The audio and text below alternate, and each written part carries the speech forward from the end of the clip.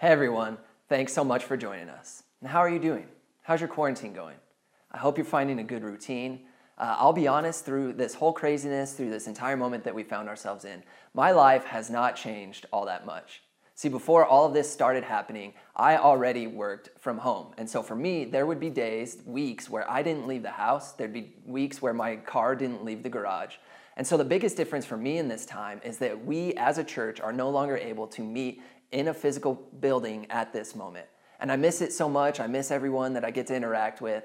But I miss Sunday as a day, because Sunday for me was a big day. No matter how much I had left during that week, no matter if I had been in the house the entire week, I knew that on Sunday I got to leave. I got to go somewhere. I got to interact with humans who don't live in my house. But because of that, Sunday also became something of an anchor day for me. Some of you in this moment, you're learning that it's really easy to lose track of what day of the week it is. You think to yourself, what day of the week it is? Days no longer matter. So weekdays, they're canceled. There's no such thing as Monday or Tuesday or Wednesday. None of them. They are all gone. Every day is now just called today. That's it. That's all there is. And so Sunday would be that anchor day for me, where I would think, how many days has it been since Sunday, since I left the house? And that's how I would figure out what day of the week it was. But I no longer have that. So every day now is just today. But my favorite thing through this moment that I've been able to do is I've been able to spend a little bit more time with my 3-year-old daughter, Cece. Before everything went crazy, we would sometimes go out of the house to keep from going stir crazy. We'd go eat lunch at a restaurant, or we'd go sit in a coffee shop for a little bit while she drank her lattes, or we'd go do her favorite thing, which was walk around Target just to see how many new frozen products they have. And the answer is a lot, just an endless supply of new frozen products. And that was all good and fun, but we're not able to do those things anymore, or at least would be unwise to do those things now. And so what we've done now to keep from going stir crazy is we'll go for a lot of walks, but a lot of our time is spent in our backyard. And my wife and I have got a lot of different activities set up to keep our daughter busy in the backyard. We play with bubbles, she builds sand castles, sometimes we'll play catch, we make up games. One of my favorite activities that we do, Cece calls it, let's go play shoot, which is where she just watches me get shots up on her little play school hoop and claps for me every time, so she does a lot of time clapping. And then there's my least favorite activity. She invites me into her toy house, but she doesn't set up any chairs for me or anything like that. It's kind of rude of her, and I just have to sit and crouch down in that tiny house that I do not fit in. But all of these activities, we have a great time. It's a lot of fun, but because she's 3, her attention can only be kept for so long. And once she's done with an activity, every time comes the question, Dada, what we gonna do now? I think that's a question a lot of us are asking ourselves right now. What are we going to do now? For a lot of us, maybe that's just coming from a place of boredom. I've finished all of Netflix. I've seen every episode of every show on the whole site. What do I do now? You've finished all your work from home activities for the day. What do I do now? Maybe you've eaten all your quarantine snacks. What do I do now? Maybe on the other end of the spectrum, you got a work from home workout in. Amazing job. But what am I going to do now? Others of us are asking that question from a more scary place, that business is being shut down and everything going crazy right now. Maybe that means that you've lost your job. What am I going to do now? Maybe money's getting tighter for a lot of us and we're uncertain how we're going to pay the bills this month. What am I going to do now? And over the past few weeks, we've been in the Easter season. We've been celebrating the events around the end of Jesus' life. On Palm Sunday, we celebrated he arrived in Jerusalem, and then we celebrated the last activities of his last week, the Last Supper with his disciples, his betrayal, his trial, and ultimately his crucifixion and his resurrection. And I have been thinking so much about the similarities between the moment that the disciples found themselves in after Jesus' death and resurrection and the moment that we find ourselves in now. For both of us, there was a very clear before moment. I don't know if this was your experience, but for me, all of this seemed to happen overnight. For me, it was just a normal day, a normal Wednesday. I was starting to cook dinner, and I happened to notice on Twitter that a basketball game that I was kind of following was being postponed, that it was delayed. And I was like, that's kind of strange. And then I got a text message from a friend of mine letting me know that he had just found out that sports for the rest of the school year in our district had been canceled. And I was like, oh man, this is getting kind of serious. And then I happened to see from another friend on Facebook that they had lost access to the school that their church met in. I was like, oh man, we meet in a school. We might lose access. And sure enough, by the end of that night, the NBA season had been postponed, the stay-at-home orders and businesses shutting down, and all of these things began to snowball. And so we were all in a moment of asking ourselves, what are we going to do now? And for the disciples, their moment before, everything was going great. They were seeing amazing things happen. They saw water become wine. They saw dead people become alive. They saw the lake become something that they could walk on. They saw hungry people become full with just a few fish and a few loaves of bread. And so they were part of amazing things happening. The Messiah that their parents and their parents and their parents had been telling them about for their whole lives was here now, and they got to be on the front lines of what he was doing on earth. But just as quickly as he had shown up in their lives, he was gone, brutally, excruciatingly executed. And the disciples, all the excitement that they had was replaced with confusion and this question of what are we going to do now? The noteworthy 12 from before were now the despised 11, where once they were excited to be associated with this revolutionary man, they were now afraid and hiding out, worried about being arrested for being associated with the executed rebel. And so now in the after moment, they were hiding and afraid of what was going to come next. Will things ever be the same again? They weren't sure that it would. And it's in this moment that Jesus begins to appear to them, that their friend that they spent all this time with is now alive, that he didn't stay dead. But everything is different. He's not with them constantly. They're not traveling around like they did before. He shows up and they're able to spend time with their friend and he eats food with them. They can see his wounds and touch his wounds, but everything is different. Everything is weird now. And so for the disciples, they were in a time of uncertainty and confusion and just this unmistakable feeling that things may never be the same again. And I don't know about you, but all of those things apply to my life right now. What's going to happen? I don't know. It's an uncertain moment. It's a confusing moment. But here's the thing about that question that we have for ourselves. What are we going to do next? It is fundamentally a question of plan. It's another way of asking, what comes next? What's the next step? What do we do now?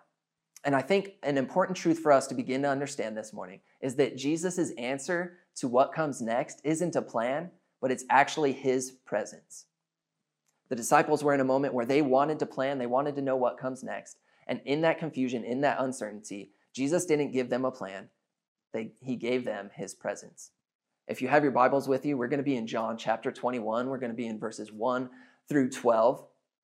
And this is the absolute last chapter of the four Gospels.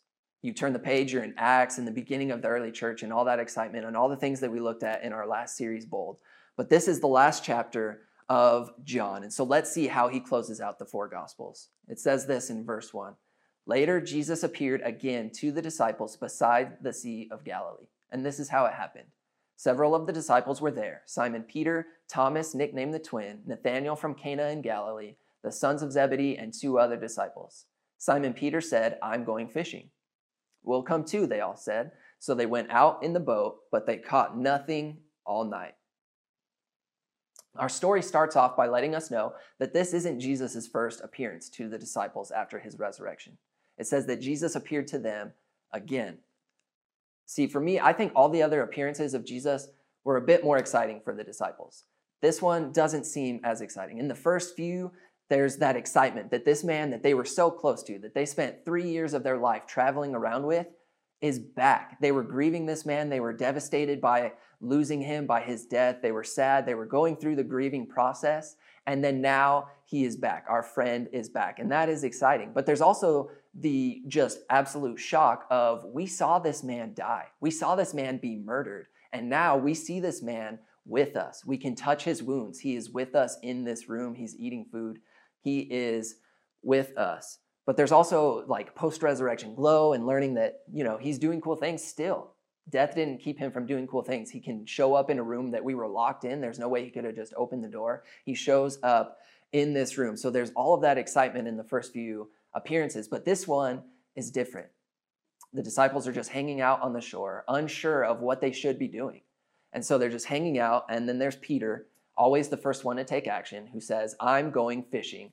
And we see that the disciples are all too eager to go follow his lead, to go with him, to jump at the opportunity. And that kind of feels like the moment that a lot of us are probably in our quarantine, right? I know me personally, any mention of activity in my house, and I am all in. Someone's going to go check the mail. Let's all go. It'll be a fun family outing. Someone says, oh, I forgot something in the closet. I'm in. Let's go. Can I join you? I'll go with you to the closet. I'll walk around the house, even though we're not going outside. The slightest mention of activity, I get excited about. And that's what this moment kind of feels like. But when we look a little bit closer, what I actually think Peter is saying is that he's actually returning to his job. That he's not just saying, I'm going to go pass the time by fishing. He's saying, I'm returning to being a fisherman, which makes sense. Before, a few years earlier, when Jesus showed up on a lake like this, all of these disciples were fishermen. It's what they did for a living. So it makes sense that in this moment of uncertainty, in this moment of confusion and not knowing what's going to come next for them, it makes sense that the disciples would return to what they knew. But also, this appearance is over a week after Jesus' resurrection from the dead. And so some time has passed, and it's entirely likely that the disciples were feeling some financial pressure. It's possible that they had bills to pay. Some of them had families to support. And so they returned to fishing to make some money, return to what they knew. But they catch nothing all night. In fact, it's worse than that. It says that they caught nothing all night. They're catching fish all night. And so just imagine the frustration that would come with that. These are fishermen by trade. This is what they do for a living. They should be good at this, and yet they're struggling, fishing all night and seeing no results for their hard work. But in verse 4, things begin to change. It says, at dawn, Jesus was standing on the beach, but the disciples couldn't see who he was. He called out, fellows or children, have you caught any fish? No, they replied. Now, verse 4 pops out at me. It says that Jesus showed up at dawn on the beach. If you remember from the first appearances of Jesus, we learned that he can show up anywhere. In the first appearance to his disciples, they were in a locked room. They had the doors locked, and Jesus shows up in the room with them. Another appearance, there's two followers of Jesus who are walking away from Jerusalem, or walking away from everything that happened over the last few days, and Jesus shows up on that road with them. And so we know that Jesus could show up anywhere. It certainly would have been possible for Jesus to show up in the middle of the night in the boat with the disciples. And yet it tells us that he showed up at dawn on the beach. And what I think that means for us is that Jesus' activity may be unpredictable, but his presence is always reliable. See, how often do we expect that Jesus' help will show up exactly how we imagine it should? We want him to show up on our terms. We want his help to look exactly how we imagine it in our heads. And yet, it doesn't. We want it to show up on our schedule. We want it to show up according to our plan. And yet, a lot of times, Jesus' presence shows up in ways that we never could have imagined. I'm sure the disciples would have preferred for Jesus to show up way earlier, like, maybe an hour or two after they didn't catch any fish. And yet, Jesus' presence looks a lot different than the way they probably would have preferred. And so that day, the disciples learned a reaffirming truth that can bring comfort to us as well. That even if Jesus' presence doesn't look the way that we think it should, even if his presence doesn't show up when we think it should, it always shows up. Let's keep going in our story with verse 6. It says, then he said, throw out your net on the right-hand side of the boat, and you'll get some. So they did, and they couldn't haul in the net because there were so many fish in it. See, all through that night, the disciples had been fishing their way. They had been doing things their way. And then Jesus shows up and suggests a change of course. Now, this is what these guys do for a living. So they're frustrated. They're not catching any fish. This is what we do for a living. We should be good at this. And at this point in the story, they also don't recognize Jesus. As far as they know, this is just some random stranger on the shore yelling out fishing tips. And I don't know if they're as sarcastic as me or would be as cranky as I would be in that situation, but I imagine I would not be very happy to hear this advice. I would not take this advice very well. Like, really, guy, you're just going to yell out, try the right side of the boat? I imagine after a night of fishing, they've tried every side of the boat possible, that they've tried the right, they've tried the left, they tried the back and the front. They've tried everything they can. They've not caught any fish all night. And then there's Bass Pro Shop over here yelling out to try the right side, like we haven't tried that already. But yet it tells us that they tried it. They do it anyways, likely out of desperation more than anything else, but they try it and it works, which leads to our next observation, that Jesus' presence can do for us what we can't do on our own. Now that sounds pretty obvious. Of course, God can do what we can't. Of course, God, we believe he's all powerful. We believe he is strong and all of those things. And so of course he can do what we can't. But how often do we live as if we didn't know that this was true? We're not the only ones who live that way. The disciples had worked hard all night to try and catch fish, and yet they were unable to catch a single one. And then Jesus shows up on the scene, gives them a one-sentence suggestion, and they catch so many fish that 7 full-grown men couldn't pull it into the boat. This contrast is so hilarious to me, mostly because I so recognize it in my own life, and maybe you do too. We try to do things on our own. We try to do things on our own strength. We try and struggle and do all of these things, and we try to do it on our own, and yet nothing. And what the disciples' experience shows us is that that won't work.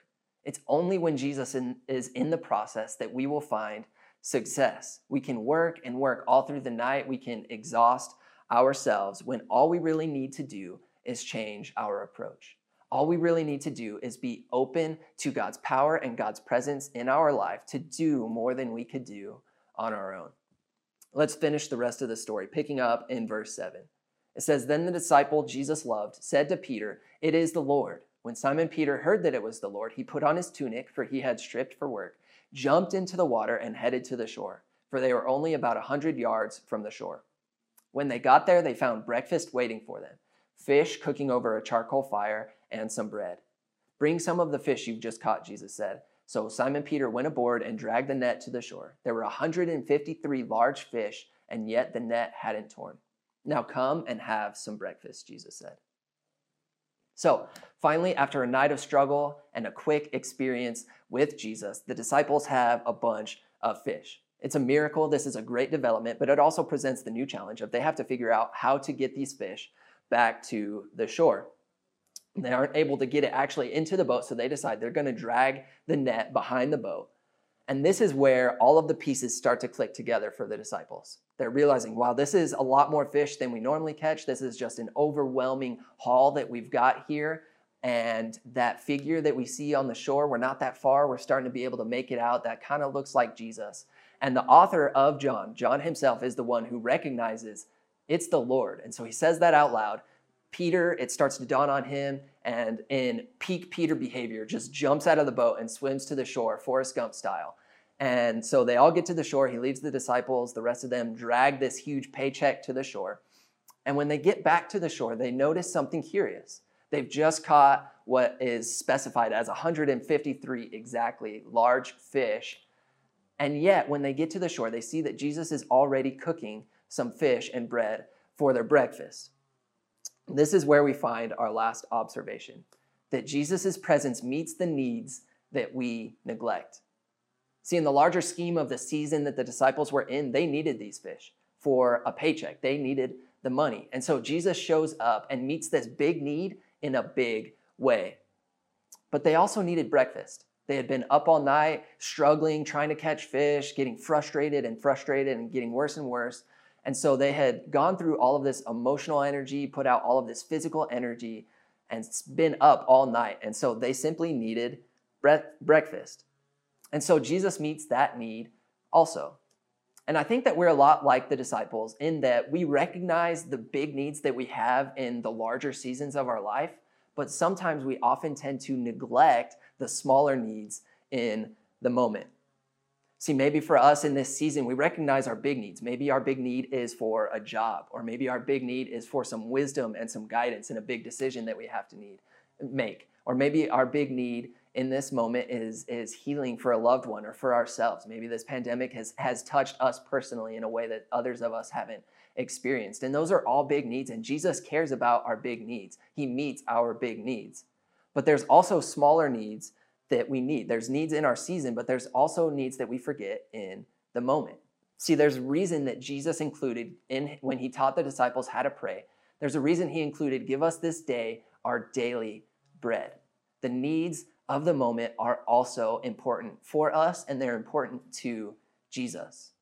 Maybe for you, the need in this moment is you need to have the ability to have grace for yourself. You haven't met your quarantine goals. You haven't accomplished what you hope to, and you need to be able to give yourself that grace. Maybe for you, it's just you need peace. All the uncertainty, all the anxiety, all the things that are going on and all the uncertainty, you're not sure what's going to come next, and you just need the peace of Jesus in this moment.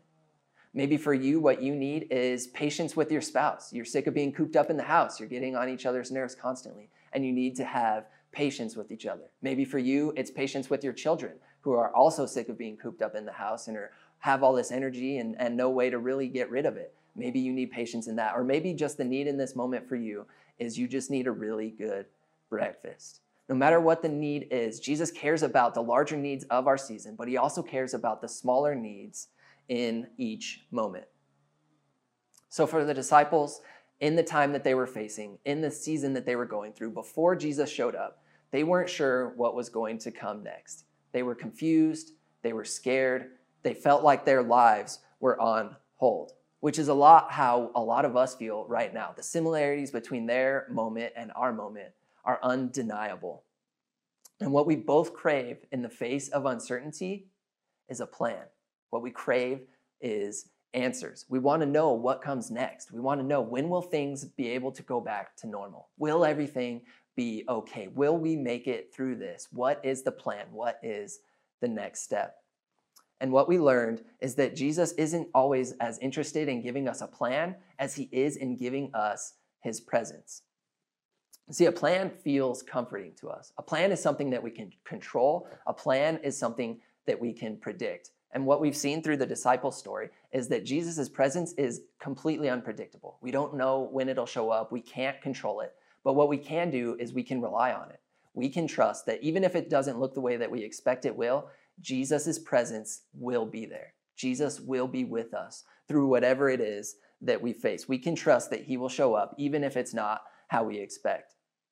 And as comforting as a plan feels to us, what we also learned through the disciples is that plans can fail, that our plans often do fail, that we can stay up all night, we can struggle and fight and put in all the effort that we have. But if Jesus is not part of that process, we won't find success. And so Jesus shows up in the presence, in our struggle, and meets the needs that we neglect. And lastly, as much as we plan what we think we need, we often aren't even aware of the needs that we have.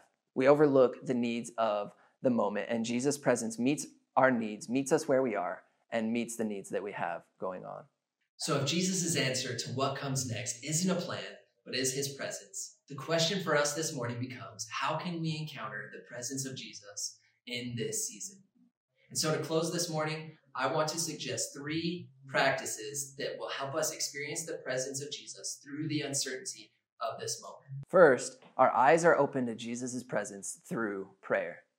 I think often we approach prayer as a way to present our problems to God, that we have our list of needs and we read them to him and expect him to show up in a certain way. And Jesus does care about our needs. He does want us to bring our needs to him, but prayer is primarily not about a to-do list. Prayer is an encounter with God. It's talking with God more than it is talking to God. And so the goal of prayer shouldn't be to have our needs met. The goal of prayer is to experience God's presence and make space for him to move in our lives in any way that he sees fit. A way that I've gone about this that I found incredibly helpful is a breathing exercise prayer called breath prayer. And all you do, it sounds a little weird, but it's simply a tool. And if it's too weird and it's a tool, leave it to the side. But if it helps you, all you do is you take a deep breath in and then you breathe out while thinking the line of a prayer or a line of scripture. And so the most popular one is called the Jesus prayer. On the inhale, you breathe and you think, Lord Jesus Christ, Son of God. And then on the exhale, have mercy on me, a sinner. I've been using Colossians 3, verse 15, where on the inhale, I think, allow the peace of Christ to rule in your bodies. And on the exhale, as members of one body, you are called to peace. And so this is just a way that I'm able to slow down and be present in the moment and allow myself to be aware of the reality that Jesus is present in that moment and Jesus is in control of every moment. And when I first started, it was really weird. I get it. I am there with you. The overwhelming weirdness of it and the distractions at first made me not want to do it at all. But as I pushed past distractions, as I pushed past the weirdness, I was able to realize that Jesus is with me in that moment. It made his presence real to me. So if that's something you want to try that'll help you experience Jesus' presence through this moment, that would be something that I encourage. Second, our lives are changed through the reading of Scripture. The number one tool in the life of a follower of Jesus that can change and challenge the way that we currently live is God's Word. Page after page, it confronts our worldviews, our biases, our desires, everything about the way that we live, and instead challenges us to live our lives in the way of Jesus. And so, reading the Bible is a lifelong practice. I think we get this idea that the goal is to be perfect, that the goal is to be a Bible scholar, but I've been reading the Bible my entire life. I went to Bible college. I've read all the way through it numerous times over 20-ish years, and there are still things in the Bible that I don't understand. And there's things that I think I understand that I probably am not understanding correctly or fully. And so the goal is not perfection. The goal is to engage with the text at a deeper level and to allow it to confront us and to allow it to change the way that we live our lives. Lastly, our souls are refreshed through the practice of Sabbath. Now, Sabbath doesn't mean binging Tiger King all day and playing video games and sleeping as late as you possibly can. Sabbath is more than just a day off. John Mark Comer defines Sabbath this way, that Sabbath is a 24-hour time period of restful worship by which we cultivate a restful spirit in all of our life. And it might seem counterproductive to practice Sabbath right now, where a lot of us are experiencing something of a forced Sabbath. But I think now is the perfect time for us to begin or to continue practicing Sabbath.